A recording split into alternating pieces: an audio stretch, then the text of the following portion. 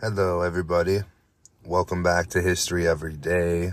This is episode number 194 for January 10th, and we're going to start off in 1776. Of course, that year it's the American Revolution, when Thomas Paine publishes his famous pamphlet, Common Sense. And in 1870, John D. Rockefeller incorporates Standard Oil.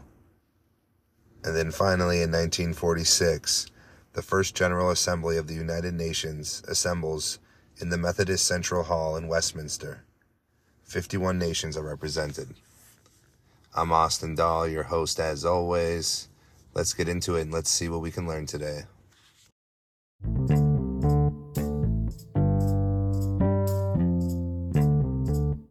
On January 10th, 1776, a major moment in the American Revolution occurred with the publication of Thomas Paine's influential pamphlet, Common Sense.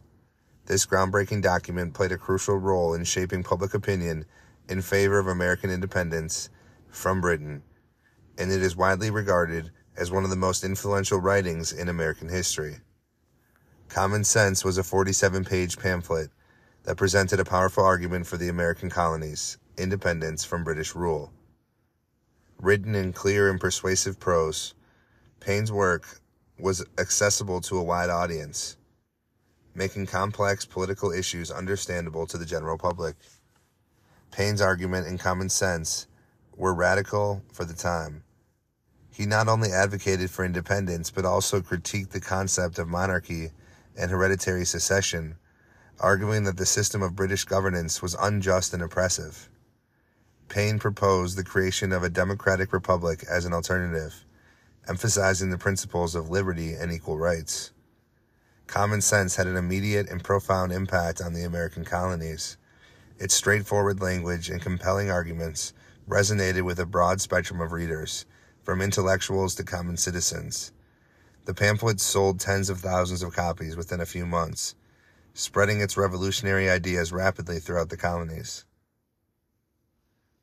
On January 10, 1870, a significant event in the history of American business and industry took place as John D. Rockefeller incorporated Standard Oil. This move marked the beginning of what would become one of the most dominant and influential corporations in the oil industry. Standard Oil, which was founded by John D. Rockefeller and his partners, including his brother William Rockefeller, Henry Flagler, and others, and it started as a refining business in Cleveland, Ohio. The incorporation of Standard Oil was a strategic move by Rockefeller to consolidate his holdings and gain greater control over the oil industry. Under Rockefeller's leadership, Standard Oil employed innovative and aggressive business practices. The company systematically acquired competitors, negotiated favorable rates with railroads for oil transportation, and they pursued efficiencies and improvements in refining the process. These strategies allowed Standard Oil to control a significant portion of the oil refining business in the United States. The growth of Standard Oil was unprecedented. By the 1880s, it had become one of the largest and most profitable companies in the world, controlling about 90% of the U.S. oil refining industry. The company's success made Rockefeller one of the wealthiest individuals in history. On January 10, 1946, a significant event in the history of international relations and diplomacy took place as the First General Assembly of the United Nations convened in the Methodist Central Hall in Westminster, London. The First General Assembly of the United Nations was a monumentous occasion, bringing together representatives from 51 different nations. The meeting was a tangible result of the efforts made during the war to create a new international organization that would succeed where the League of Nations had failed, particularly in preventing another catastrophic global conflict. The primary objective of the United Nations, as laid out in its charter, included maintaining international peace and security, promoting social and economic development, and protecting human rights, providing a forum for nations to resolve their differences peacefully. During this first session, the General Assembly addressed various organizational and procedural matters, setting the stage for the United Nations' future work.